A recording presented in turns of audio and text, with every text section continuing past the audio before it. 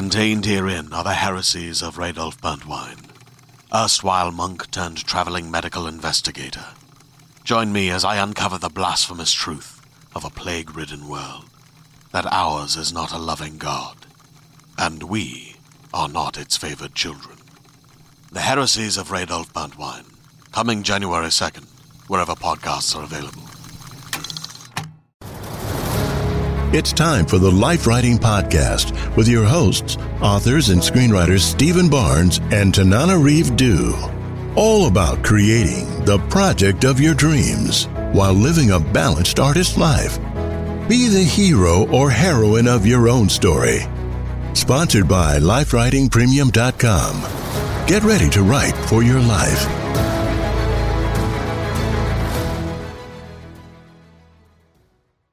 Welcome to the Life Writing Podcast, where married authors and screenwriters Stephen Barnes and Tananarive Due talk about writing during stressful times, breaking into Hollywood, and balancing life. Every week, we'll share more tips on how to build a better life while you create your dream projects. Even if it's only at the rate of a sentence a day, life writing is the application of the tools of writing to life and the tools of life to your writing. All right. Hey, here we are, everybody. Welcome to the show. You might be wondering where the applause is. I don't have it set up. That's where it is. So it's not here. But I will. So we have a new home. We are now hosted by Realm Media. Yes, we are. So that's exciting. I like that. Feels a little bit more professional. Right. We are with the big boys. You might be noticing some ads or some promos. Hope you'll bear with those. Yep, just the business. We're just going to be the same guys that you've always known, but we're just trying something a little bit different. The same podcast. And this week we are excited is not even the word. I've just been in a constant state of excitement since the release of Jordan Peele's Nope. And we're going to be doing a deep dive with spoilers into Nope. But first, as we always do, let's check in with each other. What kind of week have we had, Steve? I think it was a great week. I think it was a great week, too. I was experimenting, going back to the done by one idea, where you identify the most important things you have to do that day, and you do those things first, so that plausibly, if your life got totally interrupted by noon or 1 or 2, you could walk away and you'd still feel like you got the most important things done. So using the 25-5 Pomodoro technique, where you work without any interruptions for 25 minutes, and then you take a 5-minute break. I have found that seems to be working pretty well, because if I can do two, what I call Pomodoros, 2 25-5s, I can make sure to get the basic work done on my writing and the basic work done for our business. I have to say, I love this system. It has really increased my productivity, not just when I'm consciously doing the timed 25-minute sessions, but also it has helped me sort of reframe what I even feel like I can get accomplished in 25 minutes, whether or not I'm timing myself. So if I find myself, I have a 30-minute gap between now and my next Zoom, there's a whole world of possibilities of what I can do within that 30 minutes, whether or not I'm timing myself, which is a different mind frame that previously I might have just, diddled around on social media or on Twitter. But now I have a very concrete idea. I can get a lot of writing done in 25 minutes. I can get a podcast edited in 25 minutes. I can, I'm taking a UCLA course for faculty on online courses. I can do an assignment in that 25 minutes. I got a ton of work done this week, and I'm really happy about it. Well, I think that I've been pushing a little bit because I can feel that there are more projects lining up right now than we've ever had. And when you step into that world, what is likely to happen is that you're going to be even busier than you expect. The stuff is going to come in. So the question really has been one of, how do we do all of this? Because I did a calculation, and between the television series things and the dramatic podcast things and the movie possibilities, with just a tiny bit of luck, we could have as many as 500 pages of work due.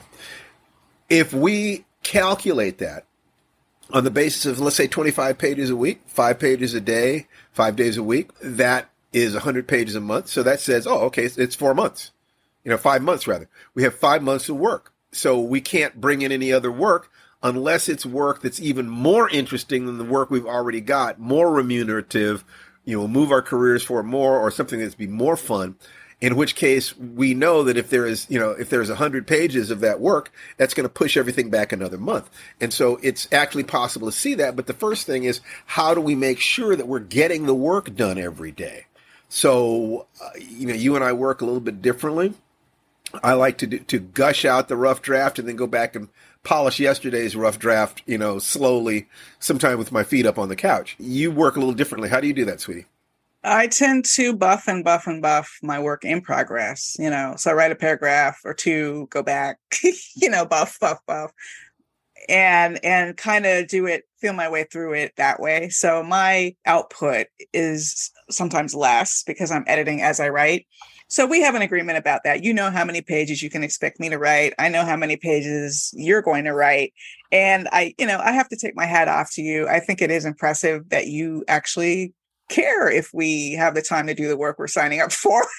It's like, because I'm kind of this happy-go-lucky, like, yeah, whatever, let's go. I got this. We've got this. I do have sometimes too much confidence in my abilities. And then like a couple months ago when I got COVID or there's something else going on, there can be a slowdown. And I think it's great that you try to keep from getting anxious, because being anxious takes all the fun out of it. This is a great period. Like the past 2 Fridays have brought us progress on some very important projects we're working on, meetings that are going to the next step in a couple cases this past Friday. Are there 3 or 4 different television series that we're kind of seriously engaged with?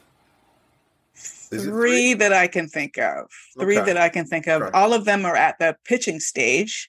We don't currently have anything that has gone beyond the pitching stage on the TV front, but I'll take it. We're working with 3 sets of producers and executives. And then there's great. The dramatic podcast, which is based on a graphic novel. And we have the proposal ready to submit to the company that they're anticipating will buy it, that they've already had success there. They said they'd be crazy not to buy it. And plus there's an executive there we've worked with in the past. So fingers crossed. I say, game on, let's get in the ring. Absolutely. And then there are movies, 2 movies specifically that we pitched to a major company that wanted to take a look at their catalog and update something for modern audiences. And we pitched 2, and they want both of them. They want to at least develop them. So they're putting us in contact with an executive who's very experienced. The producer. Yeah. And yes. And so there's that. Plus, there's another movie that we might have a chance to do some rewrite on. Right. That would be fun. That's actually a dream, is to just sort of take somebody else's work. It's so much easier to try to find improvements in someone else's work than doing it from scratch yourself. So that would be something fun. I think it'll be easy money, but I don't know about easy, but it'll be fun money. Well, I don't know. It's going to be interesting to take a look at it. Once we see the script, it'll be, and we know exactly what they want to accomplish, then we can take a look and make some judgments about what it's going to take. And I anticipate that it'll take a day to read the script, or 2 days to read the script, and then a day to talk about it, talk through the plans, maybe a day to let it gel, a day to talk through, and then put together the plan. So that's the first week, and the next week would be actually jumping in and doing the work. But then we have to distribute that with the other work that we're doing. For instance, so maybe it's rough draft in the morning and then work on a rewrite at night, or doing it every other day or something like that. But I do like to have an idea when I wake up in the morning, what is it that I need to get done today? That's valuable to me. That's so cute. Anyway, I don't think it's a coincidence. I might have mentioned this last time. I don't think it's a coincidence that we heard from this studio interested in these 2 film projects within a week after the release of Jordan Peele's Nope. This is my transition, by the way, in case you didn't catch on. Yeah, because very good, very good. Bravo. Nope has done so well. It's on track to earn $100 million as of this recording. And that is, a hit by almost any standard, even though this was a lot more expensive a film than either Get Out or Us, certainly much more expensive, but it's still doing well. It's doing well when a lot of people still aren't going back into the movie theaters, by the way. Yeah. But it's horror with Black leads. even though it's a very mixed cast. Hopefully you've seen it, by the way, because we're going to be spoiling the hell out of it today. Don't watch this until you've seen it. Go out and see it, and then come back and watch. Come back and listen when you've seen the movie. But it's black lead, and it's horror. It has science fiction elements, obviously, but to me, it's horror. And our projects are also black lead horror. So I don't think it's a coincidence that they're looking at this going, hey, wait a second, we're still in business here, which is great because you all have no idea how important, or maybe some of you do, it is so important to have a figure like Jordan Peele working within the same space to keep executives and Hollywood excited about genre with marginalized leads. It takes so little to close those doors and so much to open those doors. Yep.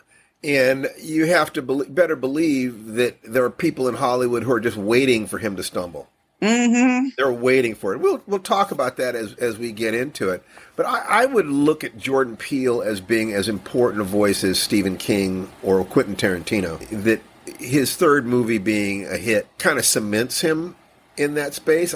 I'm sure he's feeling additional pressure, but I think that he is the real deal in terms of being a creative force. So hopefully he will be able to balance the different elements of his life so that he can continue making movies that have personal import to him, because the people are going to be throwing him truckloads of money to do things that are outside his lane.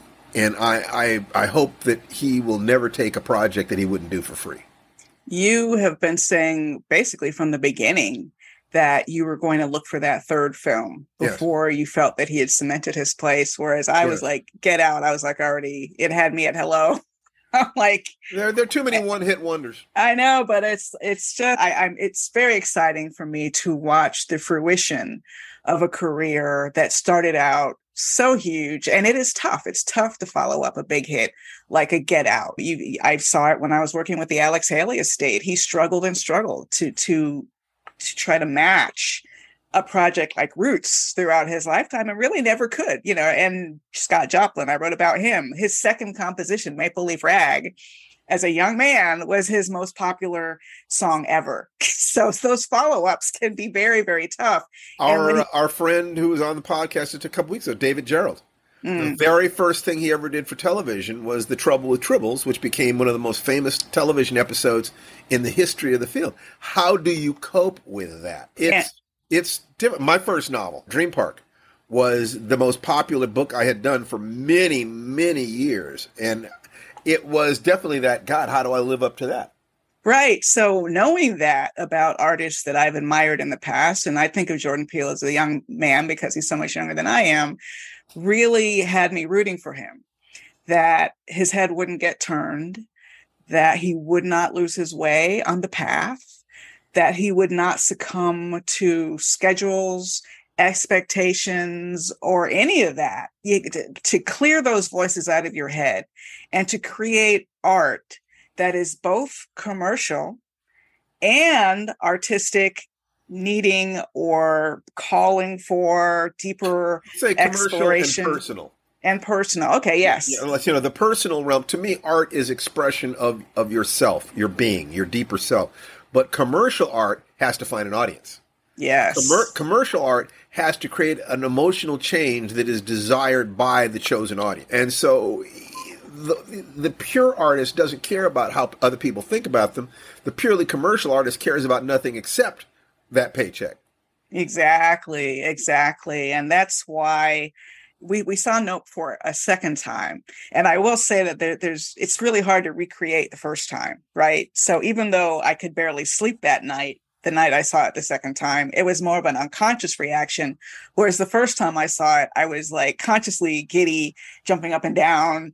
Oh my God, so many ideas swirling in my head. So let's chop it up, as the kids say. Let's talk about Nope. Let's talk about what Nope means, all the spoilers, all of our theories, what we think about it. And I'm going to start with the very first frame of the movie, which is a biblical passage, which I find fascinating because something that most of you don't know is that when we played excerpts from that Jordan Peele interview we did in 2018, a couple of episodes ago, one of the excerpts we did not play had to do with the fact that the original script for Get Out, the PDF that's floating around on the internet, not the one he published, but sort of the unofficial script for Get Out, started with a biblical passage. And we asked him if that was just something that was meant for him or if he had meant it to go on the screen. And he said, actually, originally he had intended it to go on the screen. But then after he wrote the film, he realized, we don't really need it. And he also pointed out a lot of like allusions to Christianity that had gone completely over our heads. And I won't go into all of them because we're not talking about Get Out today. But Chris, the name Chris, was inspired by the name Christ. So it's that deep. Okay, that's what I'm talking about. So if you're surprised that Nope begins with a biblical passage, you should not be. And the passage is from the book of Nahum. I hope I'm pronouncing that right. I will cast abominable filth upon you, make you vile, and make you a spectacle. So he's returning to the biblical passage, number one. But number two, he's stating one of his themes explicitly from the very first frame of the movie, and that is spectacle. Do you want to talk about that a little bit, honey? Well, I think that there are three different levels that we can look at this on, and it's wonderful to have a movie that bears up under such investigation. One is just the story, just what's the story? Okay.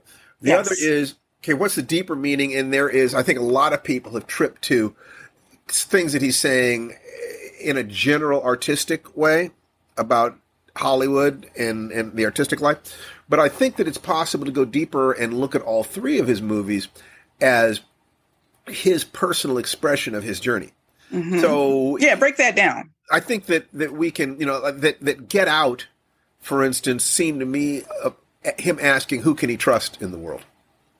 And, even the people who seem to be your allies or you're sleeping with can end up trying to use you for your qualities. If that is true, then the solution there was who you can trust is your tribe. Mm-hmm. Rod, ride or die. That's right. Right. Rod, ride or die. But Us was interesting in that it seemed to me to be not about race, because Get Out is very much about race. Who can he trust as a black man? Us was more about class than race. And it seemed to me that he was springboarding off of the conclusion in Get Out, which is you can trust your tribe, by asking what happens when you leave your tribe behind. That Us seems to me to be about the fear that middle-class black people and people from other groups have as they begin to succeed more and more, and the people who were with them in childhood, their old neighborhoods, can't bring them with them. I think this is one of the reasons why so many rappers, have entourages. They bring their boys with them. They have. It's a little bit like human beings animals that used to live in the ocean, having their babies in the ocean. Once they came on land, they had eggs that had fluid inside them to protect the embryo. So you are creating some space where you're still hanging around with your boys, playing video games, go-karts. They're traveling with you. So you've got somebody who's known you ever since. But that fear of what happens if you leave them behind, I think, drove Us.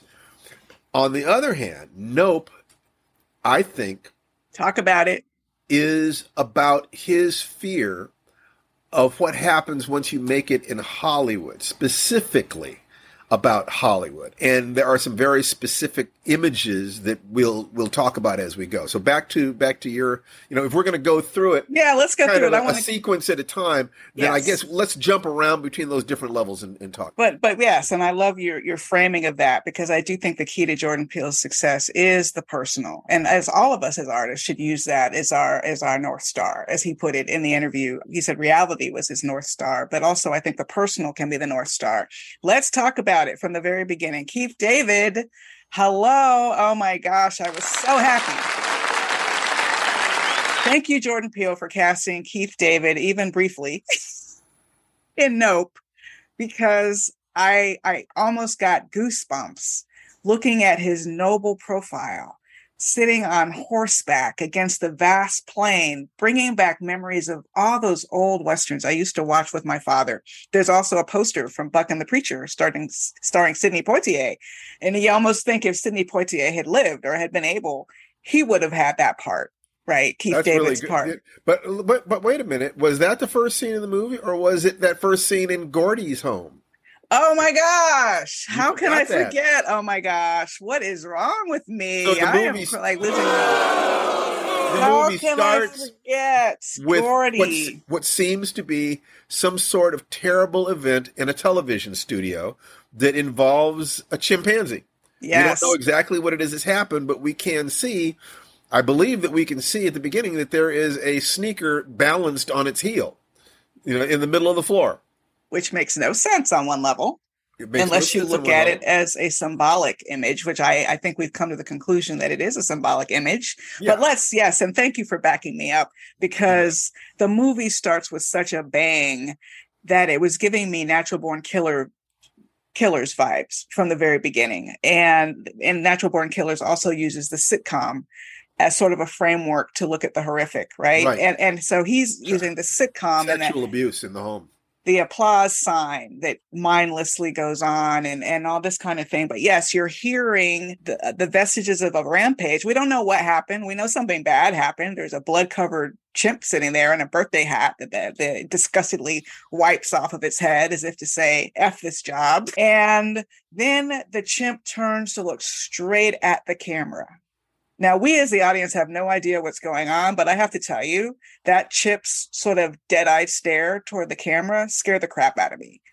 I didn't know what it meant at the time. Now I see it, and I love it when flashbacks unpack, because when we see that scene again, and that scene is unwrapped, and I'm going to bring it up now because they're linked. When we see that the chimp was actually staring at Stephen Yeun's character, Jupe, who is the child actor, an Asian American child actor on the show. And my sister Lydia says she hasn't heard anybody else talk about this. I don't know if it's true. But in addition to sort of claiming this was based on a real life incident where a chimp actually went on a rampage on a television series, which I have my doubts about that story, I'm thinking different strokes.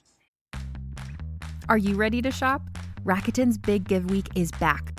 Get 15% back at hundreds of stores, and it's all happening this week, May 6th to May 13th. It's the perfect time to shop for everything on your list for spring and summer, like clothing, outdoor gear, and travel. I know I'm using this week to stock up on some warmer weather essentials at Ray-Ban and Ulta, and I love that Rakuten even helps me save on travel at sites like Hotels.com. Rakuten really is the best way to shop, and you can save even more by stacking cash back on top of deals.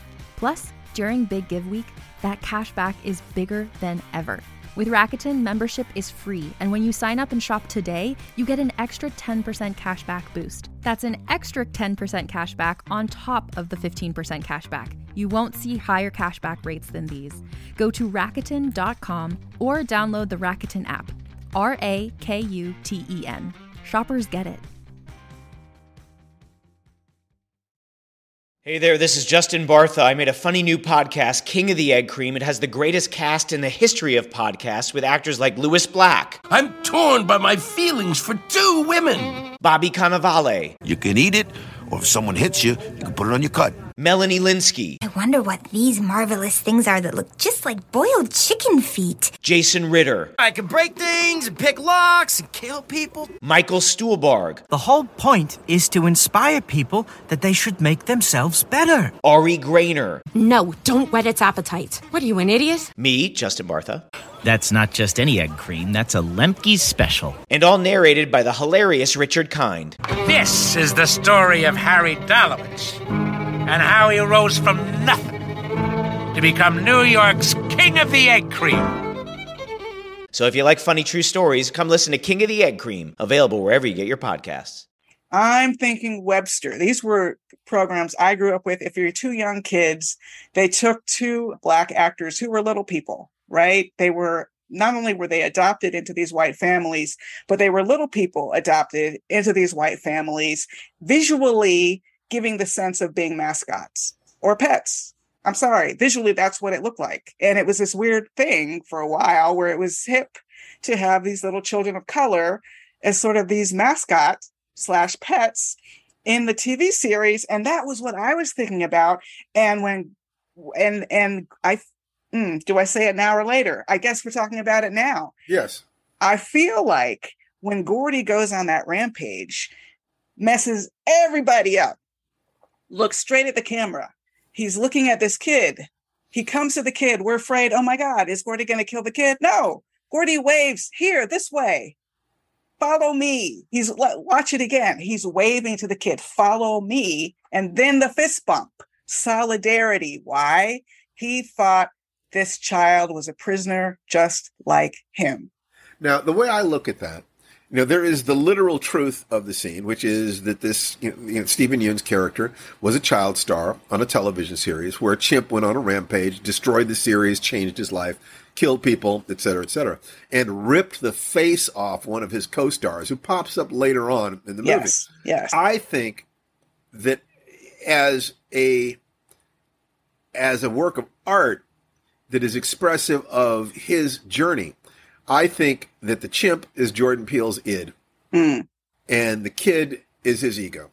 That the chimp is the wild thing inside the creative artist that will cooperate for a while, but then will absolutely turn.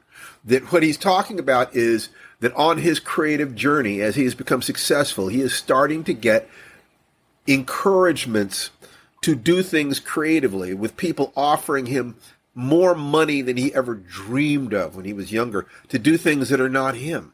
But he also is aware that on one level, for Hollywood, that denied black artists for so long, he is a performing chimp. That the instant he no longer fits their bill, he will no longer get in their offices. They will stop smiling. Right now, he's Jordan Peele, capital letters. But let him have a couple of bombs, and suddenly he's just another chimp. That the kid, Jupe, does indeed represent those little black kids in the show, and he cast an Asian in that role, at least partially, to not be so on the nose. There were no little Asian kids in those shows. That was a particular trope with white families and little black kids. Everybody knows it. So in that sense, he becomes, that image is of the artist who had a commercial success, who is attempting to repeat that success, to live in the space of that success, even beyond the point where it becomes, where it is still healthy. We'll go more into that as we go. Yes, and I know we've unpacked the Gordy Jupe sequence a little bit out of order, but I think that's appropriate because it begins there. That's the prologue of the film. And also, in many ways, it is unrelated to the rest of the plot of this story. It has some impact on Jupe as an adult and perhaps his sort of twisted mind and some of the decisions that he makes later in the story. But you really can, and I think for a lot of viewers, it's understanding or not understanding the relationship between that scene with Jupe and Gordy and the rampage on set and the rest of the film that had them scratching their heads a little bit. So in our view, thematically, in many ways, that's the point of the story. Yeah. What happens on the ranch is just sort of another version of that point that's more drawn out. But if you compress the point of the story, it's this chimp was violently extracted from his homeland, which is why when those balloons are going off, I think he's hearing gunshots. He's having PTSD. He has an emotional reaction to the sound of balloons because it reminds him of death and loss and abduction.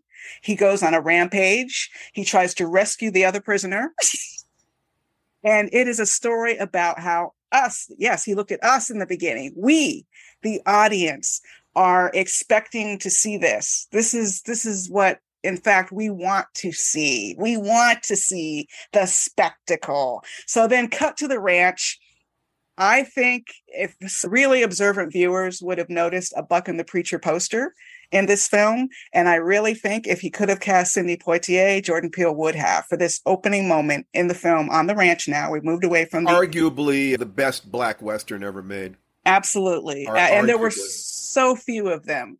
In fact, as I said to Reggie Hudlin in last week's podcast, without these comic books I read as a child, I wouldn't have even known there were black cowboys. And considering that the Smithsonian says that 25% of cowboys are black, you know how we've been excluded. Now, at the very beginning, the first sequence where we have our stars, Emerald and OJ, and the name OJ, no accidents here. That, basically black men have been spectacles when they've done terrible things. You know, that Right. the entire country will focus on them when they do something terrible. To watch the Bronco chase. And that line about, you know, from the very beginning of Hollywood, we've had skin in the game. We have always been here, but we've been excluded. Now, OJ is taciturn. He is the typical Western hero, a man of few words. He's more comfortable with horses than people. His sister is a grasshopper in comparison to OJ's aunt, you know, working all the time. She just jumps from idea to idea. She's a performer. She's a dancer. She's an actress. She's a director. She's all these different things. And she is a flake. Yeah, she doesn't like work. OJ's always working. She's never right. OJ's always working. She's always playing. She's always smoking pot. Always. Constantly. Yes. And the movie is really about these two people rekindling their brother and sisterhood, their siblinghood.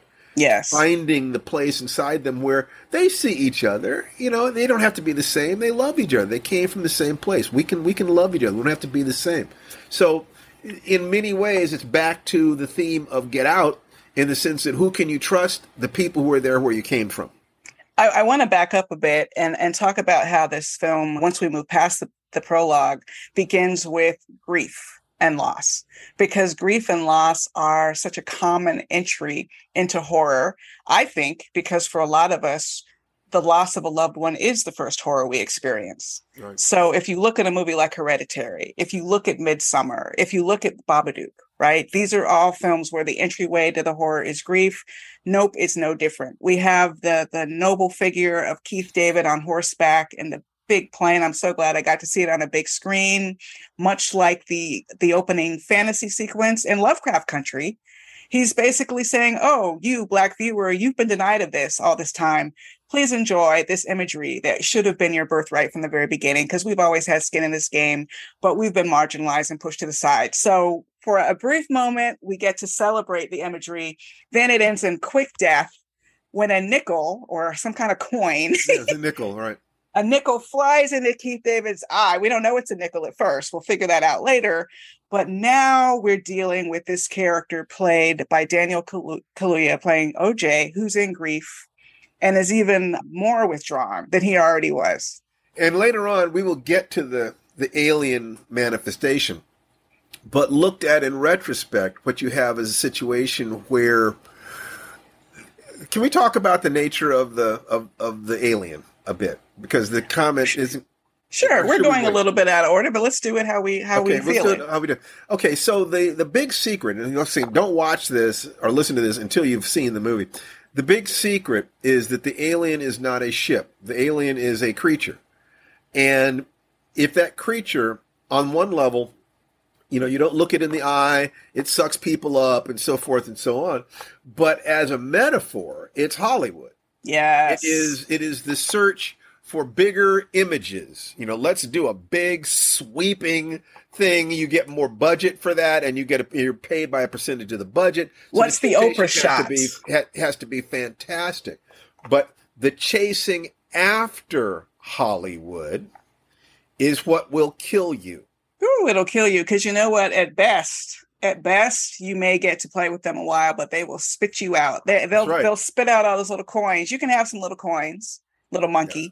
You can have your little coins, but in the process, you might just lose your soul. That is the whole Hollywood bread and butter. Is a monster that eats artists and spits out trinkets in return. A little bit of money in exchange for your soul. And I think that if you look at it that way, then Jordan is looking directly at what is the passage that he is making in life and in his career, because he is in a very rarefied place where the offers he's getting have to be stunning.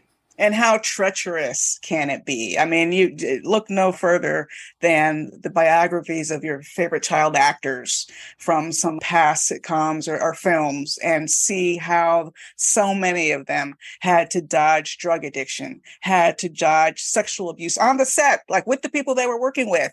There are so many traps in Hollywood. And this is something Steve and I have talked about a lot, because as we are pursuing our Hollywood dreams, yes, of course we want a TV series. Of course we want to write movie scripts. But the minute we start relying upon it, is when we're in trouble. So I continue to teach at UCLA. We continue to offer online courses like Life Writing Premium, which sponsors this very podcast, because we're practicing our own version of don't look at it. Yes, we want it, but don't look at it. So at the very beginning, the horse saw its own reflection and kicked.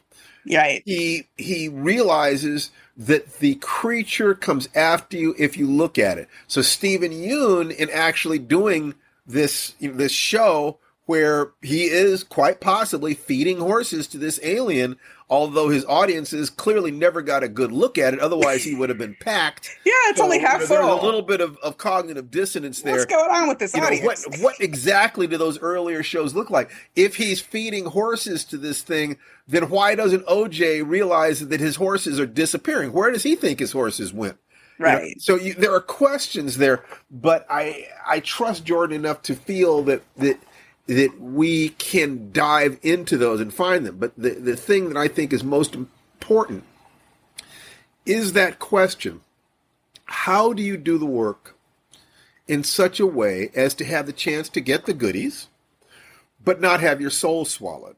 Exactly. And the answer is do the work.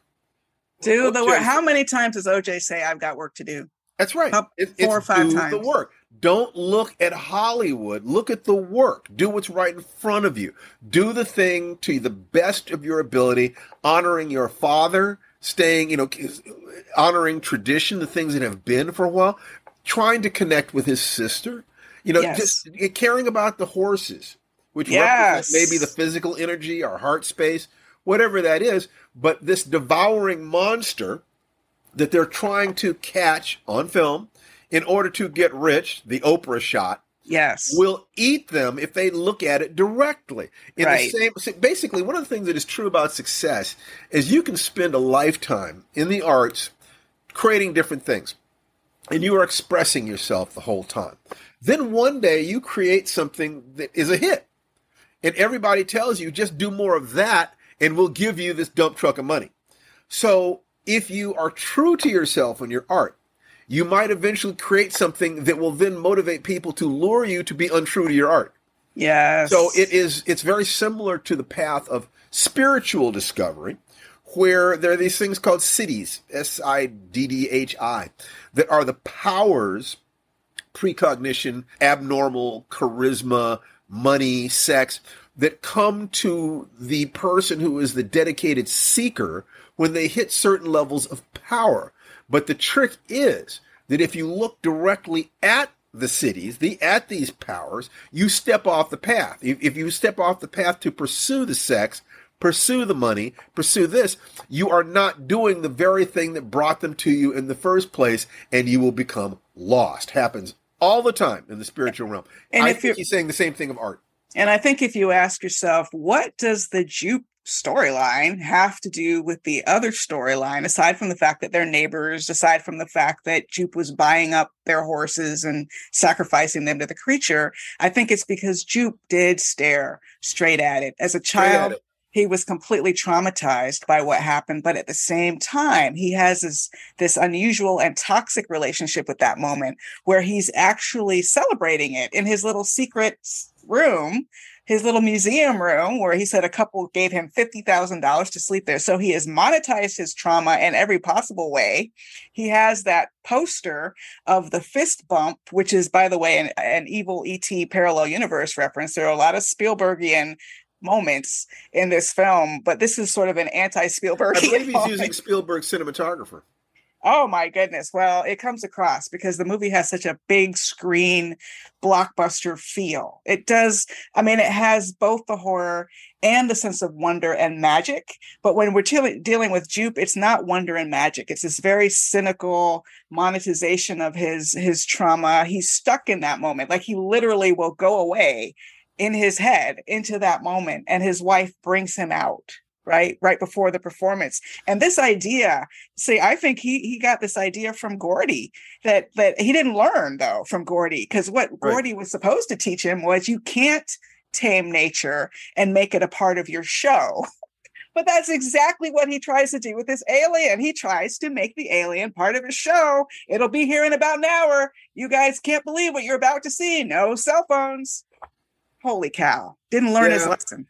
You know, it was a cautionary tale. You know, yes. He had this moment of glory that turned into a moment of horror, and he'd been chasing it the rest of his life. You know, OJ's father was chasing the Hollywood dream. And OJ is too, to a degree, but he is focusing on, you know, take care of the horses, take care of the work. There's work to be done. Every day there's work to be done. His sister, there's play. We can dream. But it is OJ who is rooting that dream. By the end, they're both being creative and they're both willing to kind of roll up their sleeves and work. And the sister is actually the one who sees the potential when she's talking about the Oprah shot. Because he keeps his head down, he doesn't see the potential. She sees the potential, but doesn't keep her head down. So they're a good pair. They are a good pair. They make up for what the other is lacking. And, you know, we've talked a lot about Jupe and the Gordy storyline, because I think that is so much of the thematic underpinning of the story. And the rest of the film, which I think is slightly different than Us, is very straightforward. I mean, Us is straightforward, but there are certain moments where you really could pull yourself out of the film and say, wait, why did that just happen? Or wait, what just happened there? Whereas in Nope, it's more like, sure, you could ask yourself, why is the shoe standing up? Or all these kinds of questions, or what's the relationship between the prologue and the story between OJ and Emerald? But the actual story, which is that OJ sees a UFO. He tells his sister he saw a UFO. She says, let's get it on tape. The guy at the electronics store figures out what they're up to. You know, together they create. We've seen this. We've seen the team. They set up the cameras. Yeah. They leave bait out. Wooden horses. They begin to have their interaction with the alien. The alien demonstrates what it really is. It's Stephen Yoon's carnival. It is deadly. Yes. We find out there just how deadly it is. It will digest you while you're alive. Nice metaphor. And if you're thinking, if you keep your eyes on the metaphor for Hollywood, both for artists in general and for artists of color specifically, yes, then the surface story, which could have been, strange tales of science fiction, is melded to a meditation on what happens when you succeed. It's one thing to have the dream, but what happens when the dream comes to life? It becomes something bigger than you are and will devour you if you're not careful. Right. And then because the creature, back to just sort of the elements, the story elements of the movie, because the creature knocks out electronics with its presence, it creates a dead space with electronics. So your engine will go off, your batteries will go off, your lights will go off. They bring in this grizzled old cinematographer who has a camera that is non-electric. And this is the guy who sort of represents someone who has been navigating Hollywood. I mean, what he does in his spare time is he looks at footage of animals in the wild eating each other. Every time you look at what he's looking at something pretty vile and pretty violent. That's what's in his head. And yet, as a cinematographer, ironically, he's always looking for beauty, right? They want the golden hour shot, but he gives his life to try to get the most beautiful shot. No, I already have the thing on I've taped it. I got my shot, but I want it to be pretty now. So I'm going to go out in the open and expose myself so I can get it with the sunset. And that is ultimately what ends up killing him, is that he's seeking that perfect shot. But at the same time, he's the one who warns them that what they're looking for doesn't really exist. In fact, I scribbled some notes while I was, that dream you're chasing is the dream you never wake up from, is what he says. Again, going back to that cautionary aspect, very obviously talking about Hollywood and fame. What else are they talking about? So Jordan Peele, as an artist, warning artists coming behind him. When you're chasing those dreams, you have to be very, very careful that they don't eat you. Yeah. I mean, I think that as the story goes on, and as you know, everything goes wrong. Yes. And the brother has to make his decision about what he's going to do. OJ makes a decision to protect his sister, plausibly at the cost of his own life. Yeah. Paying for his family's sins, in chasing that fame that didn't really want them, the industry that didn't want them there, even though they've had skin in the game from the beginning. Possibly. Trying to uphold his father's seemingly impossible legacy and dream that he tried to build. It's like trying to build a sandcastle with sand just slipping away through your fingers. And then seeing her roll up her sleeves, use her skills as a motorcycle rider to get to the little carnival where she uses her creativity to think of a way to attract and arguably destroy the creature, and to use the wishing well photo to finally get the Oprah shot. Yeah. And then what we see there at the very end is the heroic image of her brother, as the heroic cowboy, the image that was denied. Again, mirroring in many ways the opening image of Keith David on horseback. So he has in some ways become his father. By doing their work, by not looking directly at the beast, by putting their relationship, your heart space, above the pursuit of money, they got the thing. Mm-hmm. Now, that is not a bad model of how art and commerce work, as long as you remember that tomorrow the fight starts over again. Right. Because if you create that thing and people love that thing, they will offer you money to kill the creativity that created it in the first place. They don't necessarily realize that's what they're doing. No, they're not trying to on purpose. No, Hollywood isn't evil. It's just an industry. It's like this alien isn't evil. It's just hungry. It's just, it moves a lot like a manta ray. It moves a lot like a natural, like a creature. And once again, not evil, but you take real risks if you don't remember that it's an animal. It's not under your control. Fame is not under your control. Hollywood is not under your control. Success is not under your control. You can tap into that, but the way you tap into it is by doing your work, not chasing after the fame. That's where you become a hack. Mm-hmm. Where you keep trying to do more of what you did before until you can't remember who you used to be. And I hope you've noticed that when we invite guests who work in Hollywood, whether they're directors or screenwriters, actors we've had on the show, comedians we've had on the show, we're choosing people who have found that balance. I mean, our guests are people we consider to be potential role models for artists, not people who've blown it, right? Who did all the wrong things and went down the rabbit hole and found there was nothing but a trail of coke on the other side or whatever it was. And believe me, it's so easy for that to happen. It is so intoxicating to have executives lean into the cameras and say, oh my God, if you could just do this, this would be perfect for us. And you can hear the ka-ching, ka-ching, ching, ching, ching, ching in the back of your mind. On Prince's Gold album, he has a song where he talks about having been to the mountaintop and seen that there's nothing there. So what he's saying is keep your values. It's not just that you'll lose your soul if you chase after the goodies. It's that there are no real goodies except pursuing your art, pursuing your life with integrity to your own emotions and your own soul. That there is nothing that anybody can offer you that is worth losing yourself for.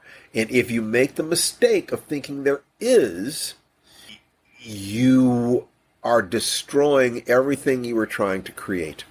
And this has happened to countless artists where they started out doing something for love, thought they could do it for money, and lost their sense of taste. That's somebody saying that Hollywood is like a pile of manure with a rose at the top of it. And you climb up this manure pile, and by the time you get to the top and you pluck the rose, you've lost your sense of smell. Oh my gosh. And speaking of a pile of manure, and that's a great quote, one of the shots I noticed the second time around is that when Jupe invited OJ and Emerald to come to his big show, right? Wasn't that the flyer? He was inviting them to come to his show. What were they going to do when they saw their horse being used? But anyway, he invites them to the show. The flyer flew away in the original scene. And the next time we see it, do you remember where it was? No, where? under a pile of horse manure. Oh, there you go. You're asking what exactly happened at those shows. Like I said, the one thing that did not happen is a flying saucer coming out so everybody could see it. Because if so, there would have been news trucks, and at the very least, the show would have been more than half packed. I mean, there would have been. It wouldn't have even been standing room only. So clearly, for all practical purposes, almost nothing happened in those other shows. So it's a little difficult. I can create the scenario in my head. Maybe they let the horse go. The aliens ate the horse, but out of sight of the people. Yes, there's it showed itself just enough. A flicker beyond the clouds, just enough to make you go, oh, did I see what I just saw? That kind of thing. That would work. I would go see that show. Yeah, I think so. So, to me, looking at the major characters and what they represented, and looking at this, that it's possible to look at it as just a science fiction movie. It's possible to look at it as a metaphor for Hollywood, or it's possible to look at it as a metaphor for black artists in Hollywood. Go ahead. And it also very deeply fulfills what I call the monkey paw method to filmmaking, which, to refresh you here, is films that center black characters, that it's entertaining on the surface, but if you choose to, you can unpack it and even teach a course on the thing, because there's so much to unpack. And third, I used to say it was the care in showing violence against black characters, but in Nope, it was really the care in the way he shows violence against all of the characters, because even in the most violent scenes, like say the Gordy scenes with the rampage, there's a lot of the camera going black, oblique angles, behind a closed door. In some ways, it's almost scarier to see a flash of a violent act about to happen right before the door closes, right? Or it swings back and forth. So he's not leaning into gore, as would be his right as a horror director. He's not leaning into gore. He's implying a lot more violence than he's showing. And this is a very, very refined example, I would say, of the monkey paw method of filmmaking. And I couldn't be more excited. I'm so glad he pulled it off. And how funny is it that after everything we've said, Universal Studios, even before the movie opened, had recreated the sets. Jupes, what is the name? Hold on. What is the name of Jupes? Jupiter's Claim? Jupiter's Claim. They've created Jupiter's Claim on the Universal lot as one of their permanent exhibitions. And when you think about it in the context of everything we've just said, that is so freaking funny to me. Oh my gosh. It's like, don't you understand what the movie was even saying? I mean, I don't know. It's just... Well, I mean, if you look at it, I guess there are a couple things that I don't think I want to say straight out, but I would say that if you look at some of the images, what you were seeing was anger. I mean, so much anger. Deep anger. There are some bits in this movie that are suggesting that Jordan is a great humorist, and he smiles, and he's a great guy, but he's very aware of the fact that he's a piece of meat in Hollywood. It just happens to be flavor of the day, And I think that question of who can I trust, who really sees me, who gives a damn about me, I think that's real stuff right there. I mean, isn't that really what we all wonder about? Who sees us and isn't just interested in us for what we can do for them? Yes. And just if you could empty your mind onto a movie screen and encapsulate the kinds of thoughts that he has in this movie, I don't know that you could do much better than Nope. I think it's a great expression of its message that is enjoyable whether or not you're paying attention to the message. A 12-year-old could follow the plot, which might not have been as true with us, I would say. Parts of it. Well, not only that, but us, as far as I'm concerned, used dream logic. It doesn't quite make sense if you think it through. Whereas, given an alien of this particular kind, Nope makes sense. And there are rings of the cinematic familiar in some ways that you don't have with us, because us is so singular, and he's making intentional sort of homage to Spielbergian films, to movies like Twister, where you assemble the team and you figure out, how to beat this thing, and countless other movies where you have the plucky team, including the humor provided actually in Nope by Brandon Perea is his name. I want to say his name. And Keke Palmer was providing humor. She's very funny. I mean, the cast is fantastic. It's more of an ensemble sort of adventure feel than either of his other films, which gives it kind of that blockbustery feeling. And I think after all of our conversations, Steve, and all the things that we kind of figured out, like, okay, what does this mean? What does that mean? The one thing that I didn't get was the shoe standing up. Yeah. What did Brian, so our friend Brian Fuller. Brian Fuller has a great theory. He thinks that that's a callback to a classic Twilight Zone episode. Do you remember the name of the episode? No, I don't. It's a classic Twilight Zone episode where a coin stands up, right?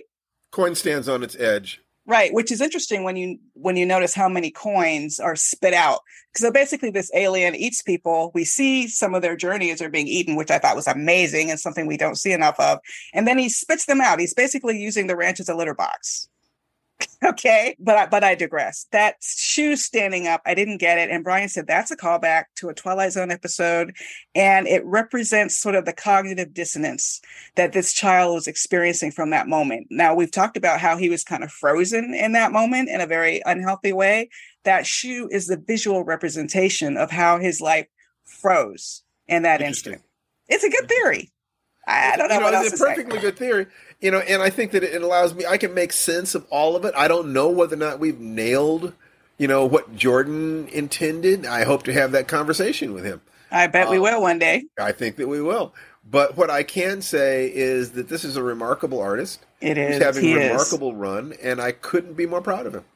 I'm proud is the word that comes to me so often. So grateful for the experience to be like a 10-year-old child again, watching the images unfold, so many images that I've loved, everything from joy and wonder and magic of any or close encounters to the horror of natural born killers to our Jaws, even just so much. There's so much to love about it. And also what's great for this podcast is because this podcast is all about the art-life balance. The message of Nope is exactly what we're about and what we're about in our Life Writing Premium program. When we say do a sentence a day, see, that's what you can control. That no matter what is happening in life, you can control that much. And that opens the doorway to the other things that you need to do. That you can't control how many copies of something is going to get sold. You can't even control who's going to buy it. But what you can do is do the work. Do the work, like OJ says. You're part of it. You can get better and better at what you're doing, more honest, more consistent.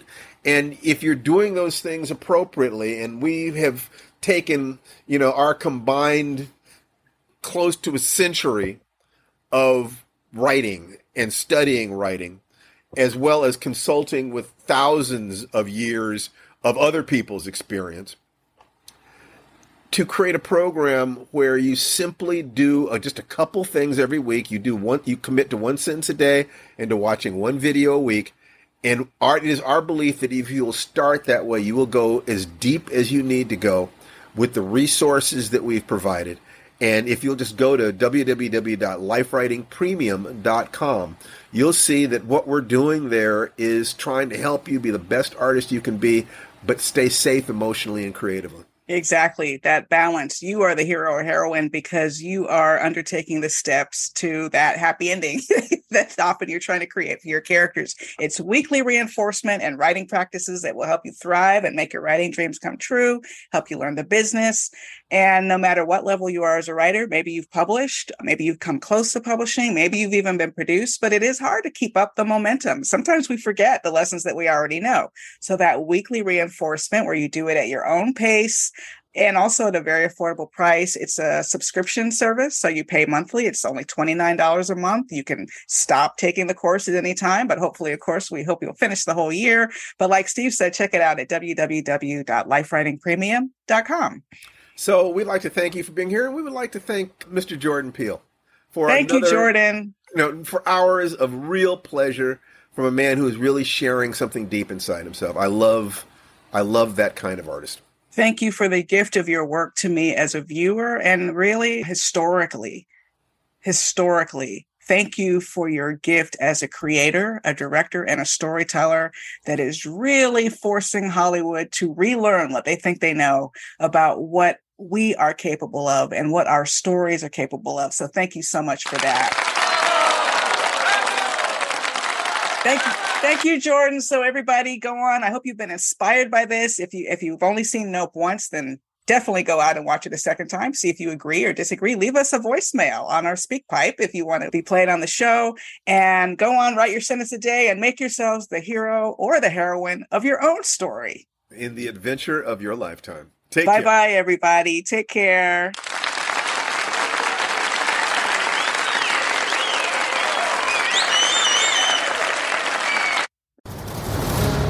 You've been listening to the Life Writing Podcast.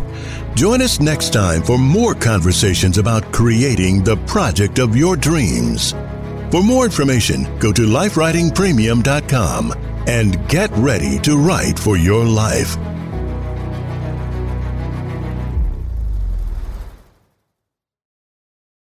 Hey, I'm Jillian Clare, the host of the podcast Thanks for Coming In. I've accumulated some pretty crazy audition stories over the past 20 years, and so have my friends. And I was like, you know what? No, not going to do this. And then Disney calls and is like, we need you to come test for the Ant-Man movies. I didn't know if my scene was going to get cut or not. Ooh, I could play that. Tune in every Thursday to hear your favorite actors tell the funniest, saddest, and most cringeworthy audition stories. Sometimes even the one that got away. Thanks for Coming In is available on Apple, Spotify, Stitcher, or wherever you get your podcasts.